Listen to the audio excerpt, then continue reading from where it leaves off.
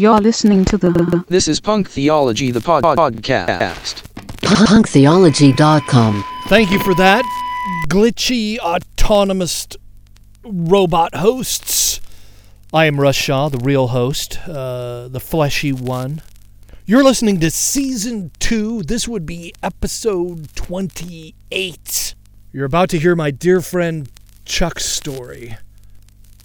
What does it look like to cope with life after loss? What is it like to have friends still, to laugh still? A quote on the topic of grief. Love this song, Social Distortion. If you Spotify, follow our playlist, Punk Theology, under Spotify playlists. Just a soul-moving song here, as myself, and now my friend Chuck, pours out his heart here. This is Good Grief Part 2 on the Punk Theology Podcast. You'll suffer hard now as you bury your loved ones. You'll suffer hard now when you lose your best friend.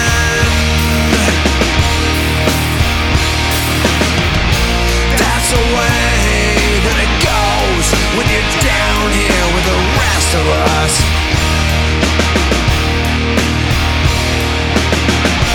That's the way that it goes. Good grief. I miss you, bro. Part 2. What's that? I miss you. Yeah. I miss you too. I haven't seen you in like a while. I haven't been here in a long time. I know. It sucks. Welcome back. The gang's all here. Welcome yourself back. I've been here. Welcome, Chuck's back. Chuck's back. Welcome back. I'm just glad Scouts is over. Oh yeah, that's awesome. Oh, is that why you're here? I thought this should be a Scout week. We get Chuck back. Yeah. I would think they do all kinds of things in the spring and summer. They do. It's just not regular scheduled meetings. Gotcha. So we have one last committee meeting on Tuesday. Next Tuesday? No, I don't know what Tuesday. Who cares? It's a nice class. But yeah, then we just go into summer mode, and so it's just random shit on Saturdays, which is much better than a weeknight. Yeah. Like hikes and especially stuff. Thursdays. Yeah. Fucking doing stuff on Thursdays sucks. And it's late. I hate doing. Like, this is fun. But if I had to go to meetings... It's in your backyard. So. Yeah. If I had to go, like, pay attention and make decisions and hang out with kids and shit, I couldn't do it. Right, there's a reason it's like primetime TV now. Yeah. Well, People this would don't be want to better do if anything. it It's was not the Tuesday weekend night. yet. What? This would be better if it was Tuesday night. That's true. Yeah. But we can't. It would not. We tried. We tried. Tried Monday. Yeah, we had sketchy attendance on Tuesdays. So, Chuck, you had a great week.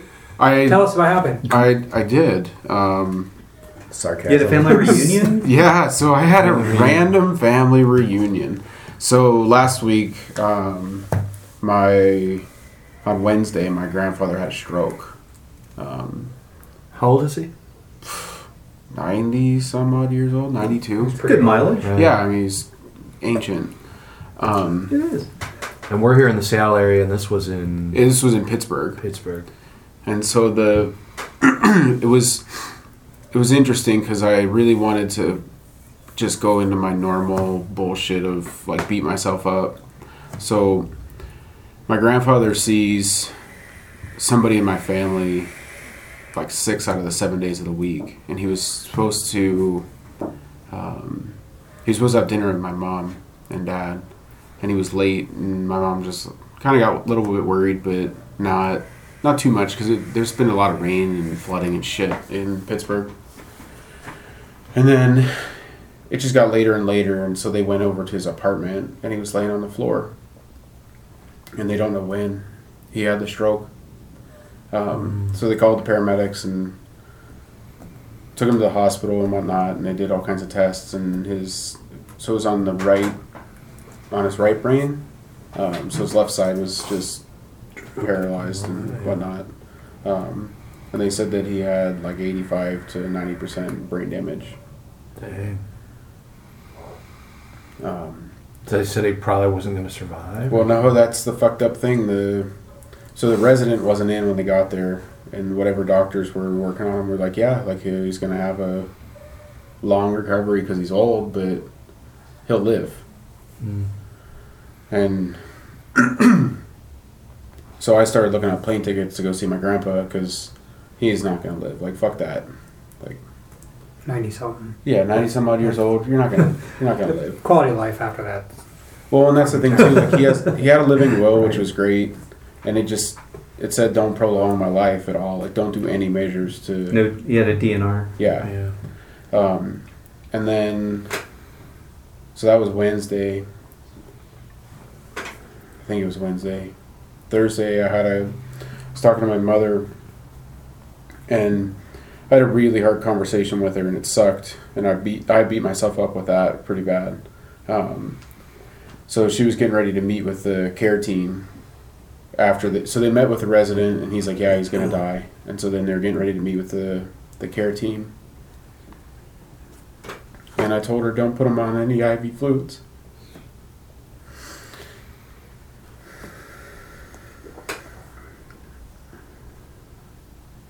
Sorry, man. You live forever. Not forever, but, you can go a long time without food, but once they start putting drugs and shit in your system and IV, you can just live for another 30 to 60 days. Mm-hmm. It just felt like I killed him. Mm-hmm.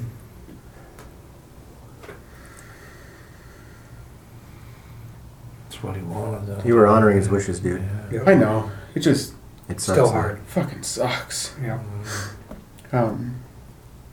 So then I flew out on Friday, and I have a friend that she works in the, she's a nurse in the medical field. She's actually on a cardiac team. She specializes with strokes. And it was great because she was just like, listen, like this is going to sound funny, but when you get there, tell them you're the last one there, regardless of who is supposed to be coming. And just tell them you're it, no one else is coming, you're going to be fine, you can die. Mm-hmm. And at first it did. It was just really weird. And I got there, and so I told him that, and I wasn't sure if he was conscious or not. And that was pretty hard. But then I just sat with him for hours. It was great. We shared stories. I remember the first time he taught me how to work on cars. And I remembered the first time that I helped him change the oil in his Buick. He had a Buick Sabre, I think it was. Anyway, his boat of a car. And so we dumped all the oil into this stupid little pan and changed the filter and dumped new oil in it and whatnot. And he's puttering around the garage, and he just points to the container and he says, take care of this. And 3 feet from me is the big container that he dumps all the oil in, and when it gets full, he takes it to the garage, an automotive place, and dumps it off. So I pick up this little bin, go outside, and dump it in the grass. I come back in, and he looks at me, and he's like, Chucky! He's madder than hell. And I'm like, what? Like, why are you so mad, And he just points to the big container, and I looked over, and I'm like, shit. I screwed that one up. But it was great. Like, he was just so gentle. And how old were you? 10. Did you have a 11? Nice patch of grass? Just burnt the shit out of it. It was just everything. Like, he was just so gentle with everything that he did. Do you have many other people in your life like that? No. But now is this your mom's dad? Yeah, this is my mom's father. So my mom's mom died like 9 years ago or so, and we had a good relationship too. And the both of them, they were just gentle people. Just loved everybody. Great fucking examples of just how to live. Christians? Yeah. But not shove it down your throat? No. They would share. The finger of shame. They would share with you if you started down that path. But they weren't, shoving anything down your throat. That's cool. It was awesome. So then Saturday, went back to the hospital and was hanging out. And that's when the family bullshit started. I was talking to Derek and John about this. So my mother came up to me and she's like, "Oh, so I talked to your grandma, so my dad's parents, and she wants to know when you'd like to get together with her." And I'm looking at her, I'm like, "What? Like, what are you talking about?" She says, "Well, your grandma wants to visit with you, and she needs to know when you're going to come out and visit. She has A, B, C, D, all the way through Z. And so there's like this 2-hour time window I can go visit with her." I'm like, in my brain, I'm thinking, like, I came here to see my grandpa that's dying. I'm not coming here to visit friends and family. And she says, "Yeah, so just let me know." "Okay, I'll let you know." That's the end of that conversation. I'm not going to let you know, you know? So you didn't let me know. Yes, I did. So the next day I get a was it a text message from my grandma? Or a phone call? I don't know, something again, you know, like, let me know whenever you're going to meet with... No, my mom sent me a text message. "Here's your grandmother's telephone number." I'm like, fuck, I'm a millennial. I have everybody's telephone number in my cell phone. Like, what do you mean, here's your grandma's telephone? I know it. I know her house number. I know her cell number. Like, this is easy information. So then my grandmother called on Monday and was like, "Oh," and I just listened to the voicemail today. So it's Thursday. So that's 4 days ago.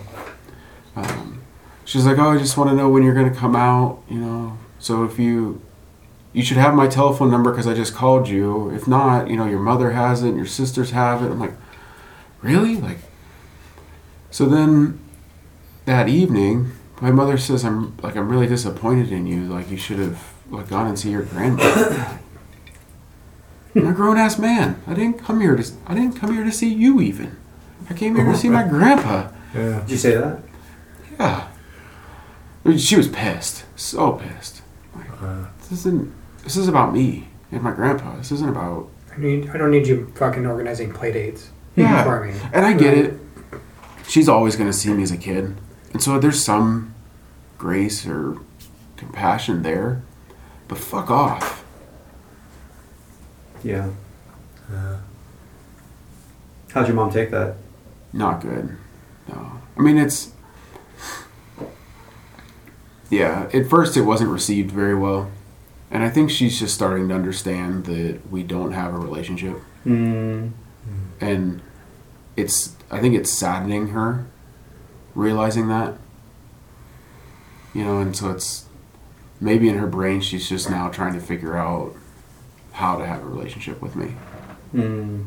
And it's unfortunately I just have to have another conversation with her. If she wants to have a relationship with me, she just has to own the fact that she made really poor choices and wasn't a great mother. And for people listening, like you did a show earlier where you visited them and tried to iron things out and make peace and everything, and everybody was like, nobody wanted to deal with it. Super God is threatening the God of nice kind of. Was that sort of what it was about, or it seemed? Because she didn't really want to own her shit, or did she? They just didn't want to have the conversation. They just didn't want to have the conversation. Yeah, that's what it sounded like. Well, it's uncomfortable. Yeah. It's like, oh, we're gonna have to talk about dirty relationships, like yeah. I mean, talk about the elephant in the room. Yeah. And it's. I mean, I'm just the black sheep in the family because I want to talk about the elephant in the room, and they don't. Right. And what elephant? Yeah. And it still just dumbfounds me on the fact that my sisters and brother still enable them and still cater to letting them live the dark life that they live, like hiding everything. So if you had not left there... I was going to say, do you think it's because you got away? Yeah. I'm sure it is. Yeah. Stop drinking the Kool-Aid. Yeah. We'll get you some distance. Different Kool-Aid. You can see it clear when you get some distance or something. It's the family culture. Yeah, it is. There was a moment where I had some, I guess, grace from my dad. So my grandpa passed away on Sunday morning, and I went to church with my sister. How was that? It was interesting. It's like a community church, it's like non-denominational. They had some they had some guest speaker that was there, and he just talked about meeting people where they're at. And it was, okay. Yeah. Whatever. And the songs were okay in the beginning, and then they sang the old Rugged Cross, which was my grandfather's favorite song.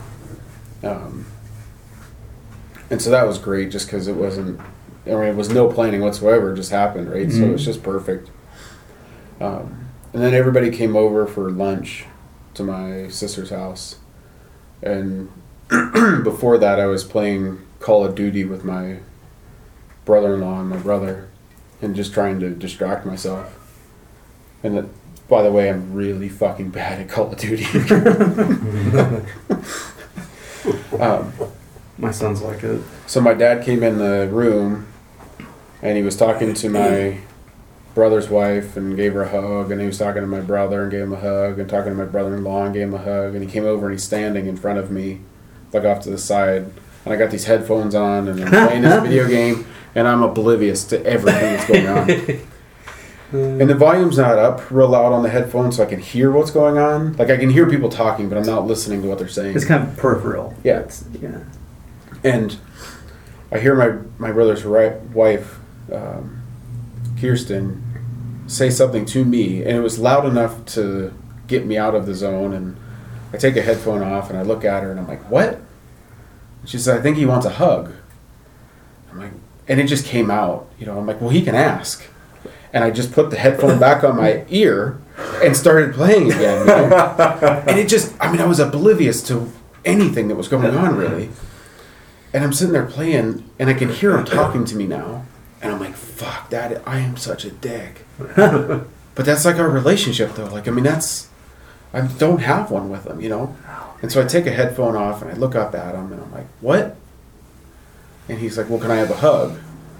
And again, it just came out. I'm like, well, I guess. Like annoyed that I had to stop playing this video game. Wow. And I'm like, and after, so he gave me a hug, and he left. And I'm like, man, like, ouch. Like that.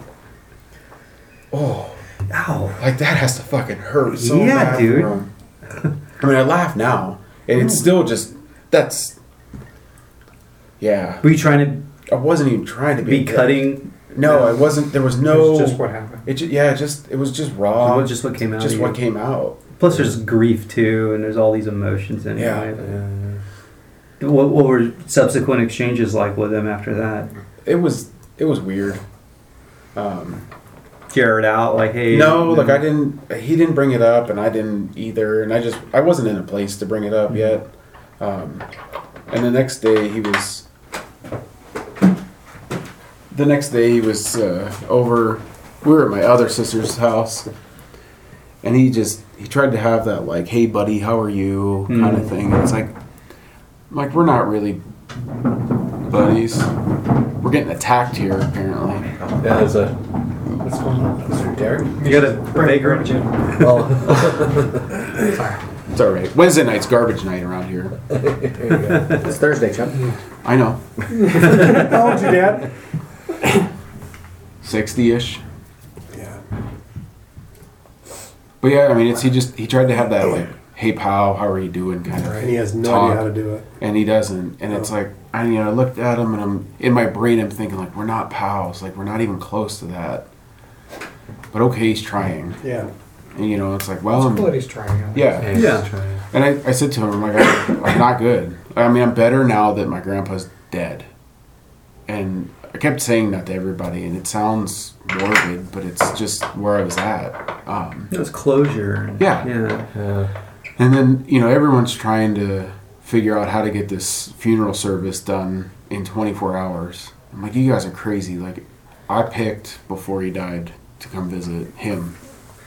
I don't need a funeral service. Like, he's dead. I have closure.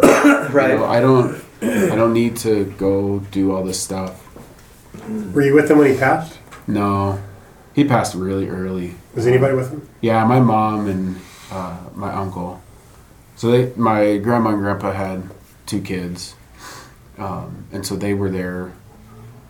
My mom was with him since, from the time that they found him until he passed. And then my uncle was with him until he got into town. He lives in Harrisburg, so he drove in as soon as he found out, and they just stayed with him the entire time.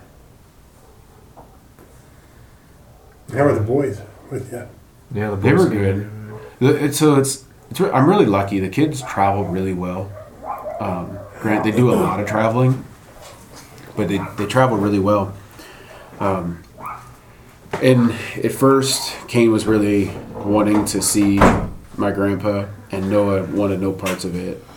And then the rest of my family, they're like, no, like kids shouldn't come.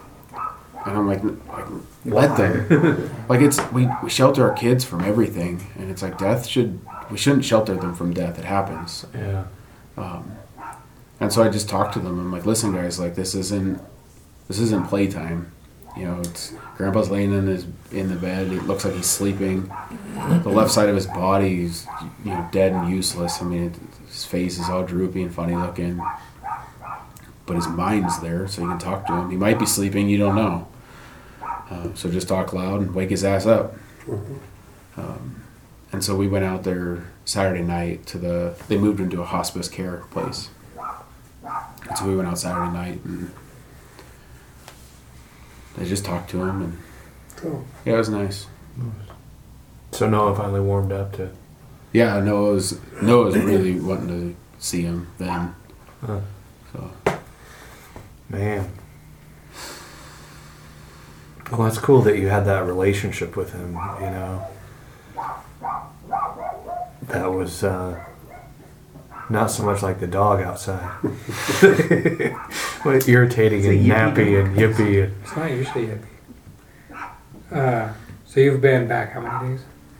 I got back Tuesday afternoon, so it's been 2 days, essentially. Got a little bit of distance to kind of look at how the whole thing went. Yeah, it's been difficult in the realm of, so my kids went back to their mother's house, and so I've been alone, and so that's been difficult because I'm just sitting with my thoughts. I've been trying to busy myself and slowly deal with this stuff. I made an egregious error today. I thought it would be a good idea to go to the cemetery and help the Boy Scouts put out flags for the veterans for Memorial Day. And I passed 4 graves in a row that had Robert on it. And that was my grandpa's name. And I just lost it. Kane's looking at me like, what's wrong? And I'm like, just sad, you know. And he looked at me and he's like, yeah, Grandpa. You know, like he just knew. And he's like, well, I'll just go over here with Mom and Chris. And he looked at me, he's like, you go home. I'm like, what? I'm like, okay, see you later. I'm out of here. So, but yeah, it's been good to just decompress from my family and then just start actually grieving my grandpa. It's been hard. Family still reaching out to you? My mom, yeah. Have you thought about how this would have gone if it happened 2 years ago? Oh, fuck. I don't know if I'd have gone. Because my great aunt died like 3 years ago. But I didn't go. And I had a really good relationship with her in later part of life. And I didn't go back. I knew she was sick. And she just kept getting sicker and sicker. And then she passed. And I wanted no parts of that at all. And I kind of regret it.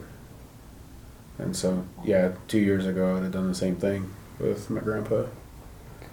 Do you have a scope of what you did this time that you wouldn't have been able to do before?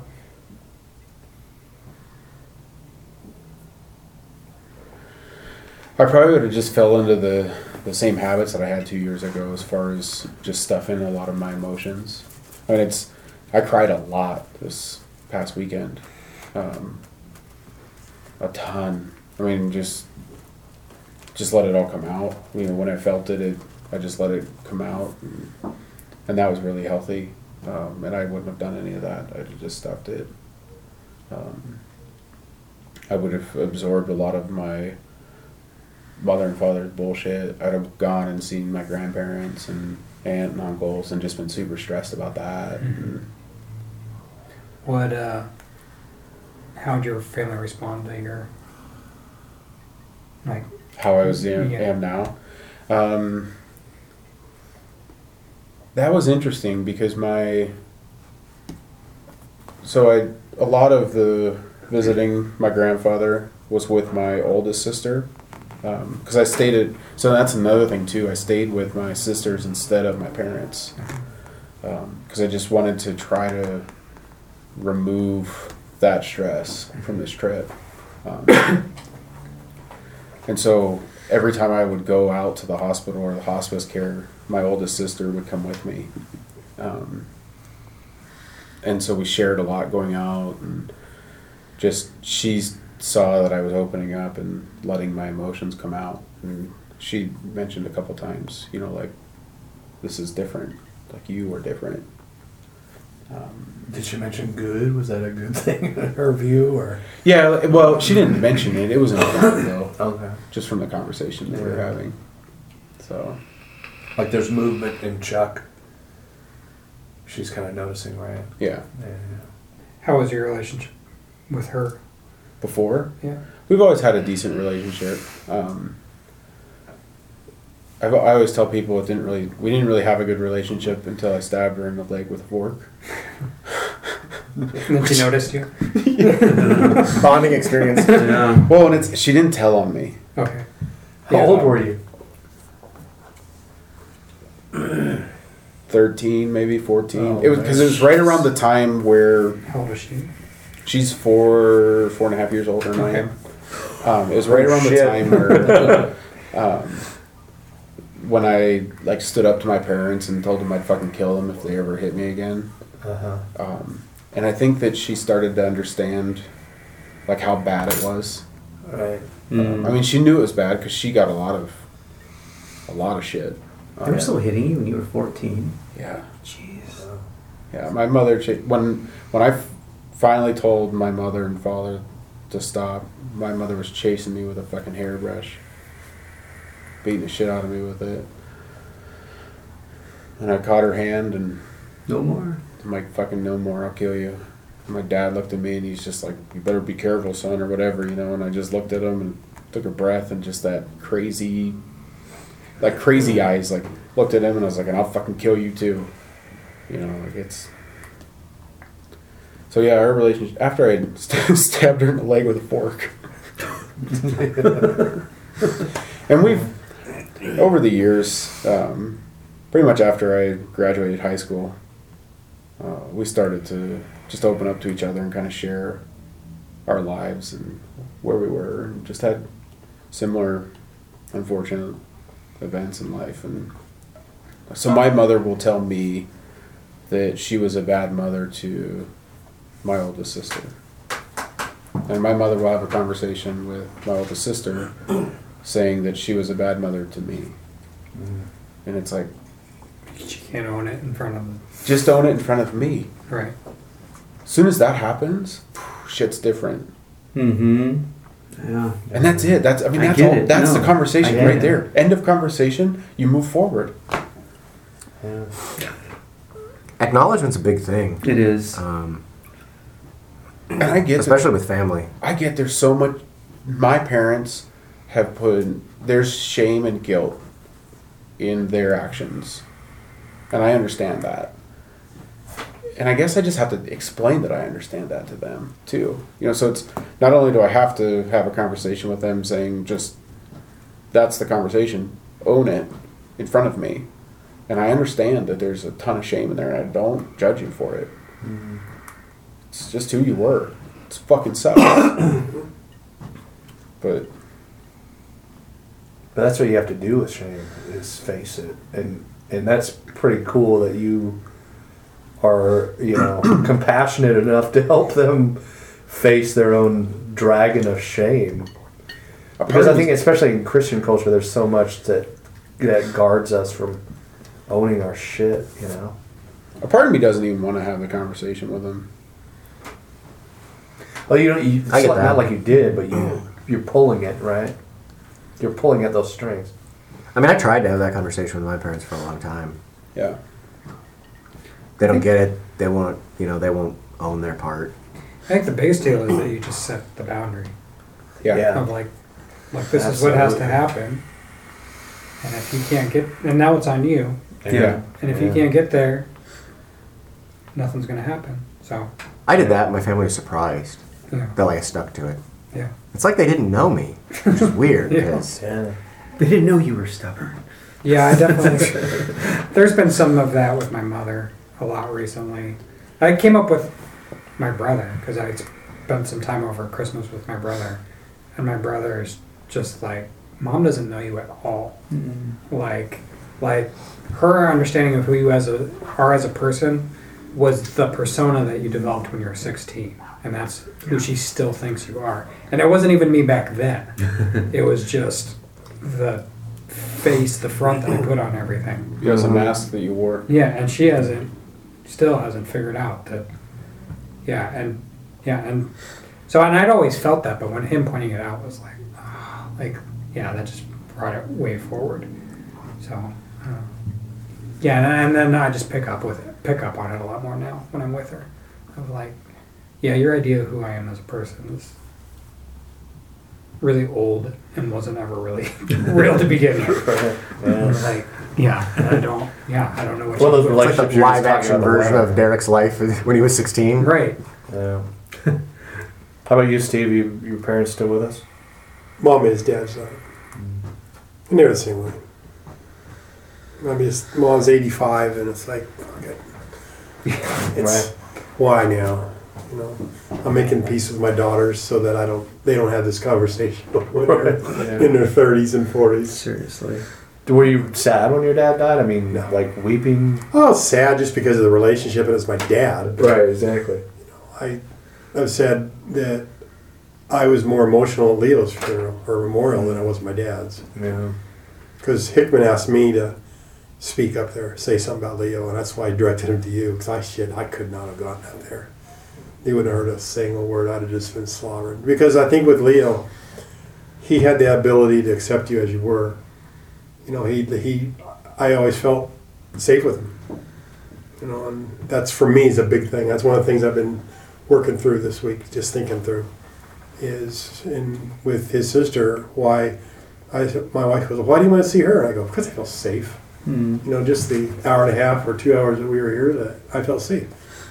And I never felt safe. My mom and dad don't know me either. You know, I'm behind that armor that we talked about last week too. I'm sitting behind that, and that anger was both my numbing and my defense mechanism.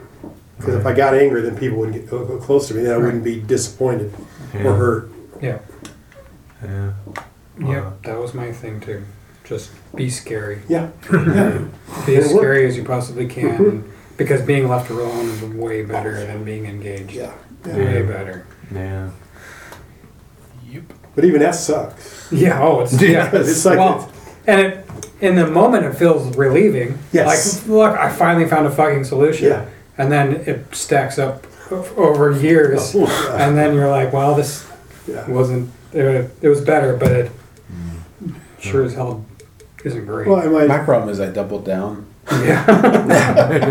Yeah, I think I did that a couple of times too. I was telling both my daughters about your sister, and I said I found a therapist. Oh, fuck, I'm the asshole. Spokane.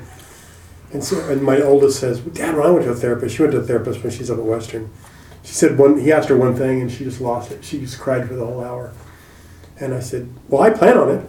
I mean, if I'm not, I'm going to be a little disappointed, because that's what I want, is just the release of that acceptance. And when I'm with somebody that fully understands and accepts me, I get really emotional about it. You know, because I just didn't have that growing up. It's a big deal. My daughter, and I think I have it with my kids, because my youngest called me tonight. She's switching jobs. She was headhunted.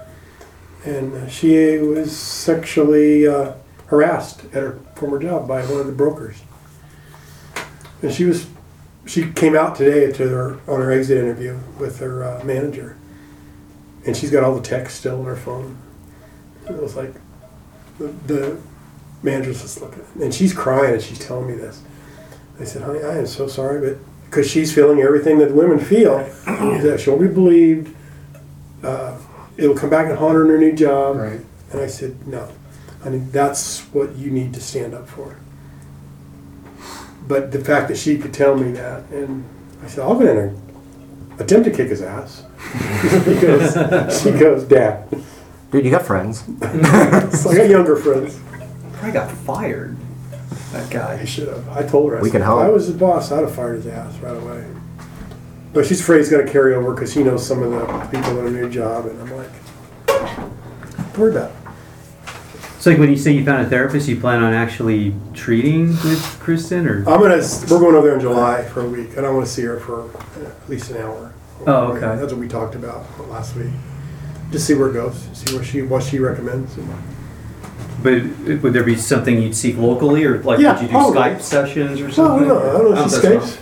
I know some of them do. A lot of counselors do. Yeah, I know Jay Stringer, there's a guy here in Everett that Skypes. Or no, there's a guy in Seattle that Skypes with his, and Stringer recommended him. But yeah, I was going to do it one time and see, because again, I felt really safe, and I guarantee you I'll sob.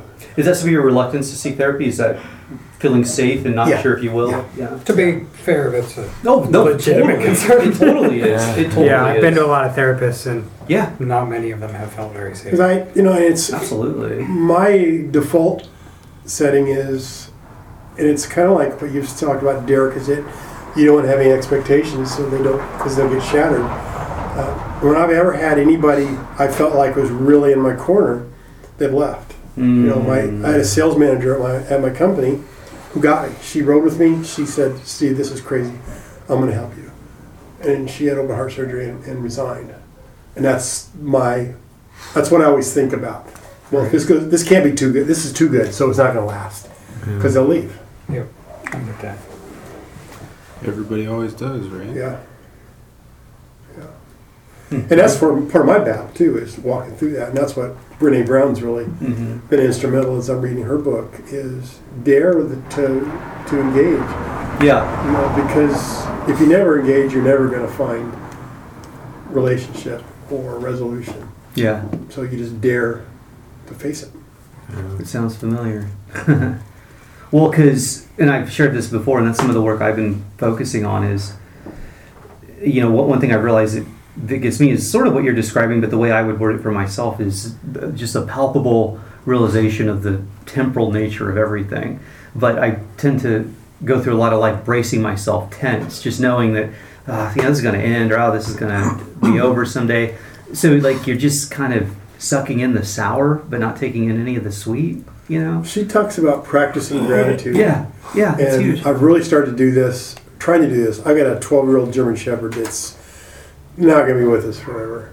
I mean, she's got some nerve issues. She eats, she craps outside, it's all solid and everything, so, and drinks, she's fine. A couple more years. But maybe. Yeah. But what I'm doing is the things that just piss me off, I'm thinking, but when she's gone, yeah, I would do anything to do that one more time. And I think Bob even shared this, is I wish I had known the last time my daughters would have asked me to pick them up. Just so I'd have known, and enjoyed that. I get that. God, something you can never know, right? No, you don't. Better just do it every time. Yes, yeah. I mean, that used to just piss me off. I go, walk.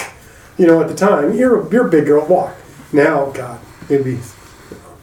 It is tough. I get it though. Like my little girl, she's still affectionate. Wants me, but then some. Daddy, put me on your shoulders. Like, well, like you're a little heavy, but your grandma just broke her femur. Genetic. This may not be a good idea. My femur. but yes, it's still. Yeah. So what, dude? Your back hurts. Pick her up. Yeah. Yeah. Well, at least Chuck. I was the only grandkid, and there's probably 15 of us that attended none of my grandparents' funeral. I was the black sheep. And I think a lot of it was I just didn't want to deal with emotions or my feelings, what I was thinking. I wish now I had. I really have regrets. So I commend you for taking those steps. Especially in that hostile environment. Yeah, I was going to say. It's not just the the going and doing it and facing that, it's the circumstance with your family is just shit. So. Did you have anxiety about being that vulnerable around that group of people? It was weird. Like, no. Like I had anxiety going, and it wasn't like the anxiety wasn't the being vulnerable in front of them. It was more just the being able to deal with the bullshit while I was there, and not deal with it healthily. Yeah, whatever. However you pronounce that fucking word.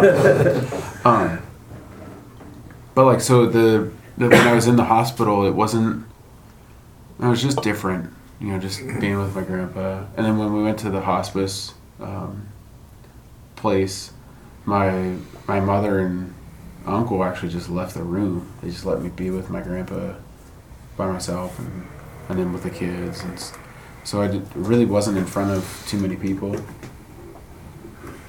But your boys saw you expressing emotions and feelings, right? Yeah. That's awesome, man. Yeah, and it was kind of funny, actually. Kane said to me, he's like, "Dad," I'm like, "What?" "I'm not sad." I'm like, "Okay." Yeah. That's okay. What are you? You know? He's like, "Well, I'm happy." I'm like, okay. That's all right, like, buddy. Why? What, you know, just why are you happy? He's like, "Well, Pap gives good Christmas presents." I'm like, yeah, he does. Like, yeah. You know, it's fine. You're allowed to have these emotions. You don't have to feel sad. Yeah. I do. Right. You know, like, I'm happy too. You know, shared with him about, oh, my grandfather is so weird. So he watched us when we were kids. When I was in kindergarten, I went to kindergarten in the PM for half day, and so he'd come over in the mornings, and my family would just tell me about how I just fucking argue with him constantly. I mean, he'd come over and I'd just start arguing with him about everything and anything. For lunch, so I'd eat lunch and then go to school, and he'd always make me a sandwich and then, you know, fruit and vegetables or whatever, and he'd toast the bread before he made the sandwich. He's like, "What the fuck are you toasting this bread for? Like, that's so stupid. Like, why?" And then I'd get it and it's still warm and eat it. You know, I'm like, this is the best sandwich I've ever eaten in my entire life. And the next day, the same thoughts would go through my head. Why are you toasting this bread? Like, that's horrible. And then I'd eat it and be like, oh, this is wonderful. Like, like, why didn't I think of that? And it's like, hello, it was 24 hours ago. I was doing the same thing. It's weird. You gotta take a keto break and eat a toasted sandwich, bro. Right? In honor of Papa. Yeah. Let's go buy a toaster. Yeah, when my mom passed, 2016, she just stopped eating and she had dementia, and she kind of faded out slowly, you know.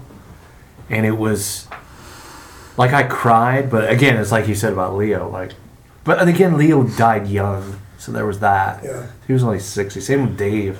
My buddy Dave died. I cried a lot for Dave because he was only 50. And I kind of saw my mom sort of fade. Like, she was there. Like, the last Thanksgiving we had at our house was just a month before she died. But she wasn't, I don't think she knew where she was, right?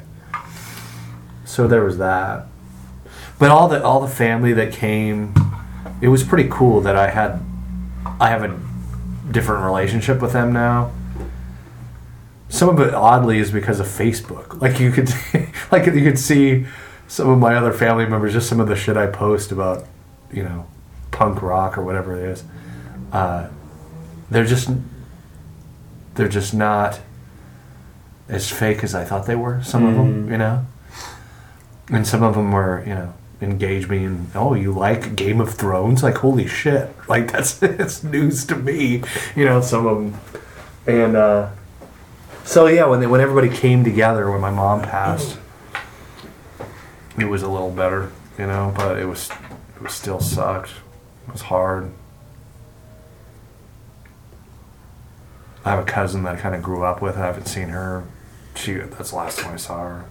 But it's weird how family gets to those points sometimes. You just don't know each other. You know? Yeah, because I know my sisters and brother, they were not going to talk about stuff. My dad never did. My mom won't. You know, they just let's keep it right on a separate level. I mean, I couldn't have this kind of talk at the family.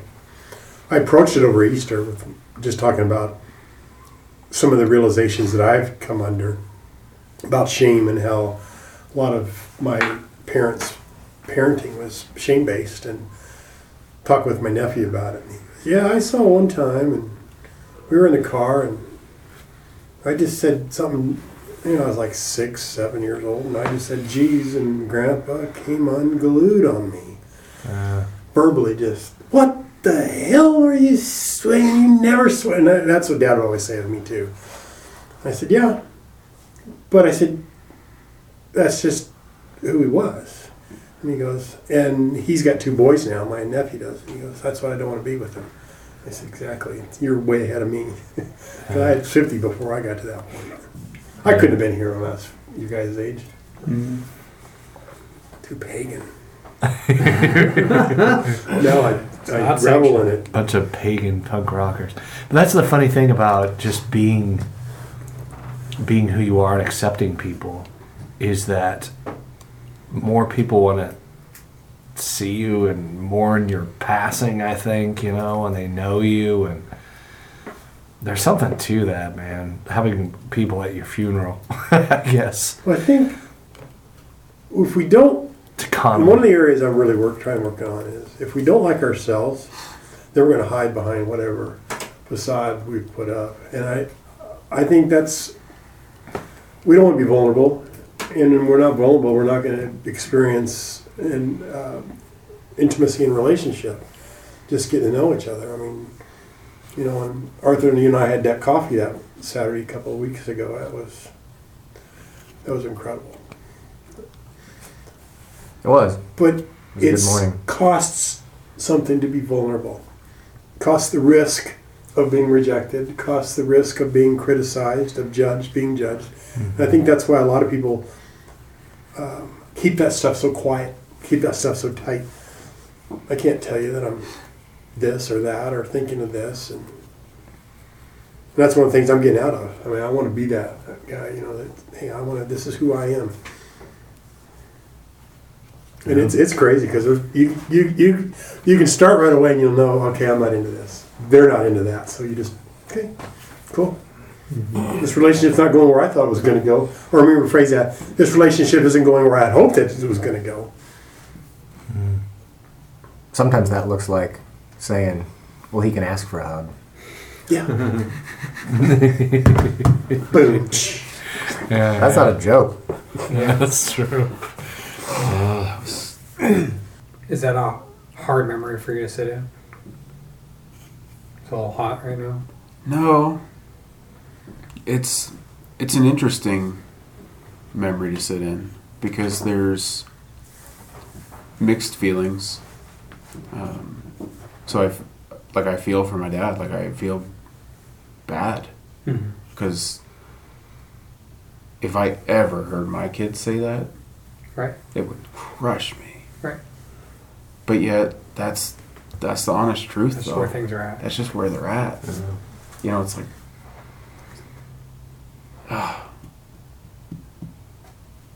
You didn't get to that place of saying that in a vacuum. No. You know.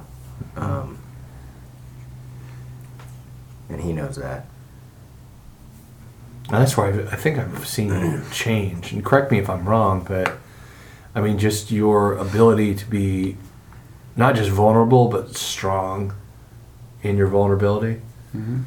Like that kind of good anarchy sort of thing we were talking about. Like it means that you give zero fucks, but at the same time, you know, you're compassionate enough to go, yeah, well, that's just where he's at. Well, he's just, and that's okay. Chuck's setting healthy boundaries. That's what that looks like. Yeah, exactly. That's what that looks like. And you didn't flinch, you know. It just sucks because that's a hard boundary. Right. Yeah. To be received and to give. And I'm glad that I'm glad, in all honesty, I am glad that it was set with my mind being elsewhere and it just coming out. I think It's hard to do consciously. Yeah. It hurts more. Hearing this story and kind of putting myself in similar situations, it's that I need to set this boundary, but I'm pretty sure that you or your dad in this case just doesn't have the tools to meet that boundary. Mm-hmm. Like he's just not in a place, he doesn't even know how. Yeah. So it's kind of asking him to do something that he can't, but at the same time that doesn't mean that boundary doesn't need to be set. It's not something that you let slide just because they don't know how to do it. And the other nice part too was, like, it was almost that he respected it because then he asked. Right. That's true. Mm-hmm. He did follow up. And then he didn't just storm off or get passive aggressive correct. Or anything. And I didn't then I gave him the hug. Like, so I set a boundary, he respected it, and then I followed through with, like, yeah, okay, the boundary's set, you respected it, I can, give you a hug, kind of thing. I don't ever given my dad a hug. Really? It's fucked up, dude. Yeah. Never remember it. I mean, it might have happened when we were kids. I don't remember it. I give my mom hugs all the time now. But again, that was part of me, too. My dad was incapable, as was I, growing up. But my daughters aren't huggers.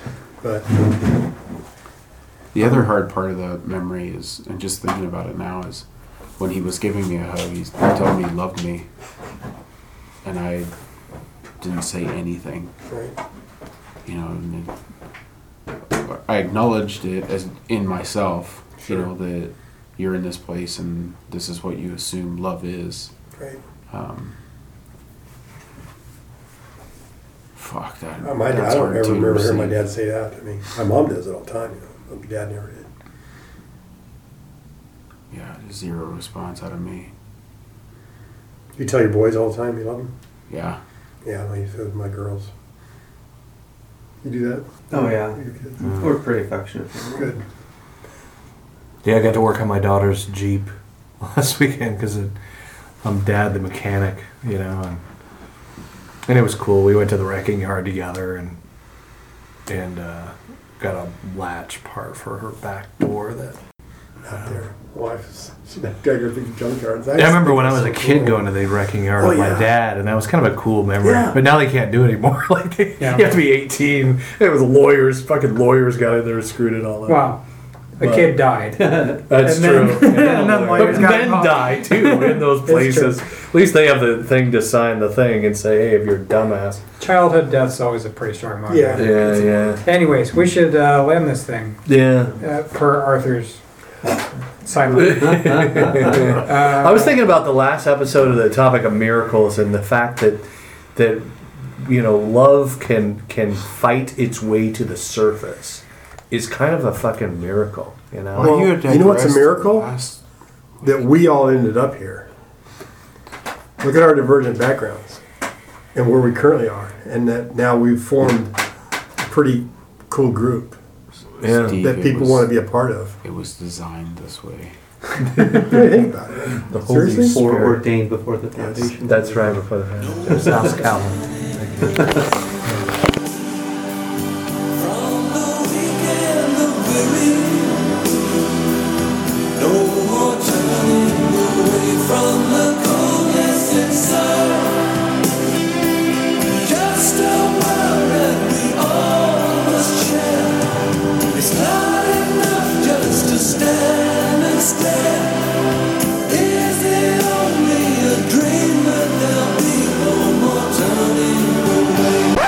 Thanks for listening to Punk Theology.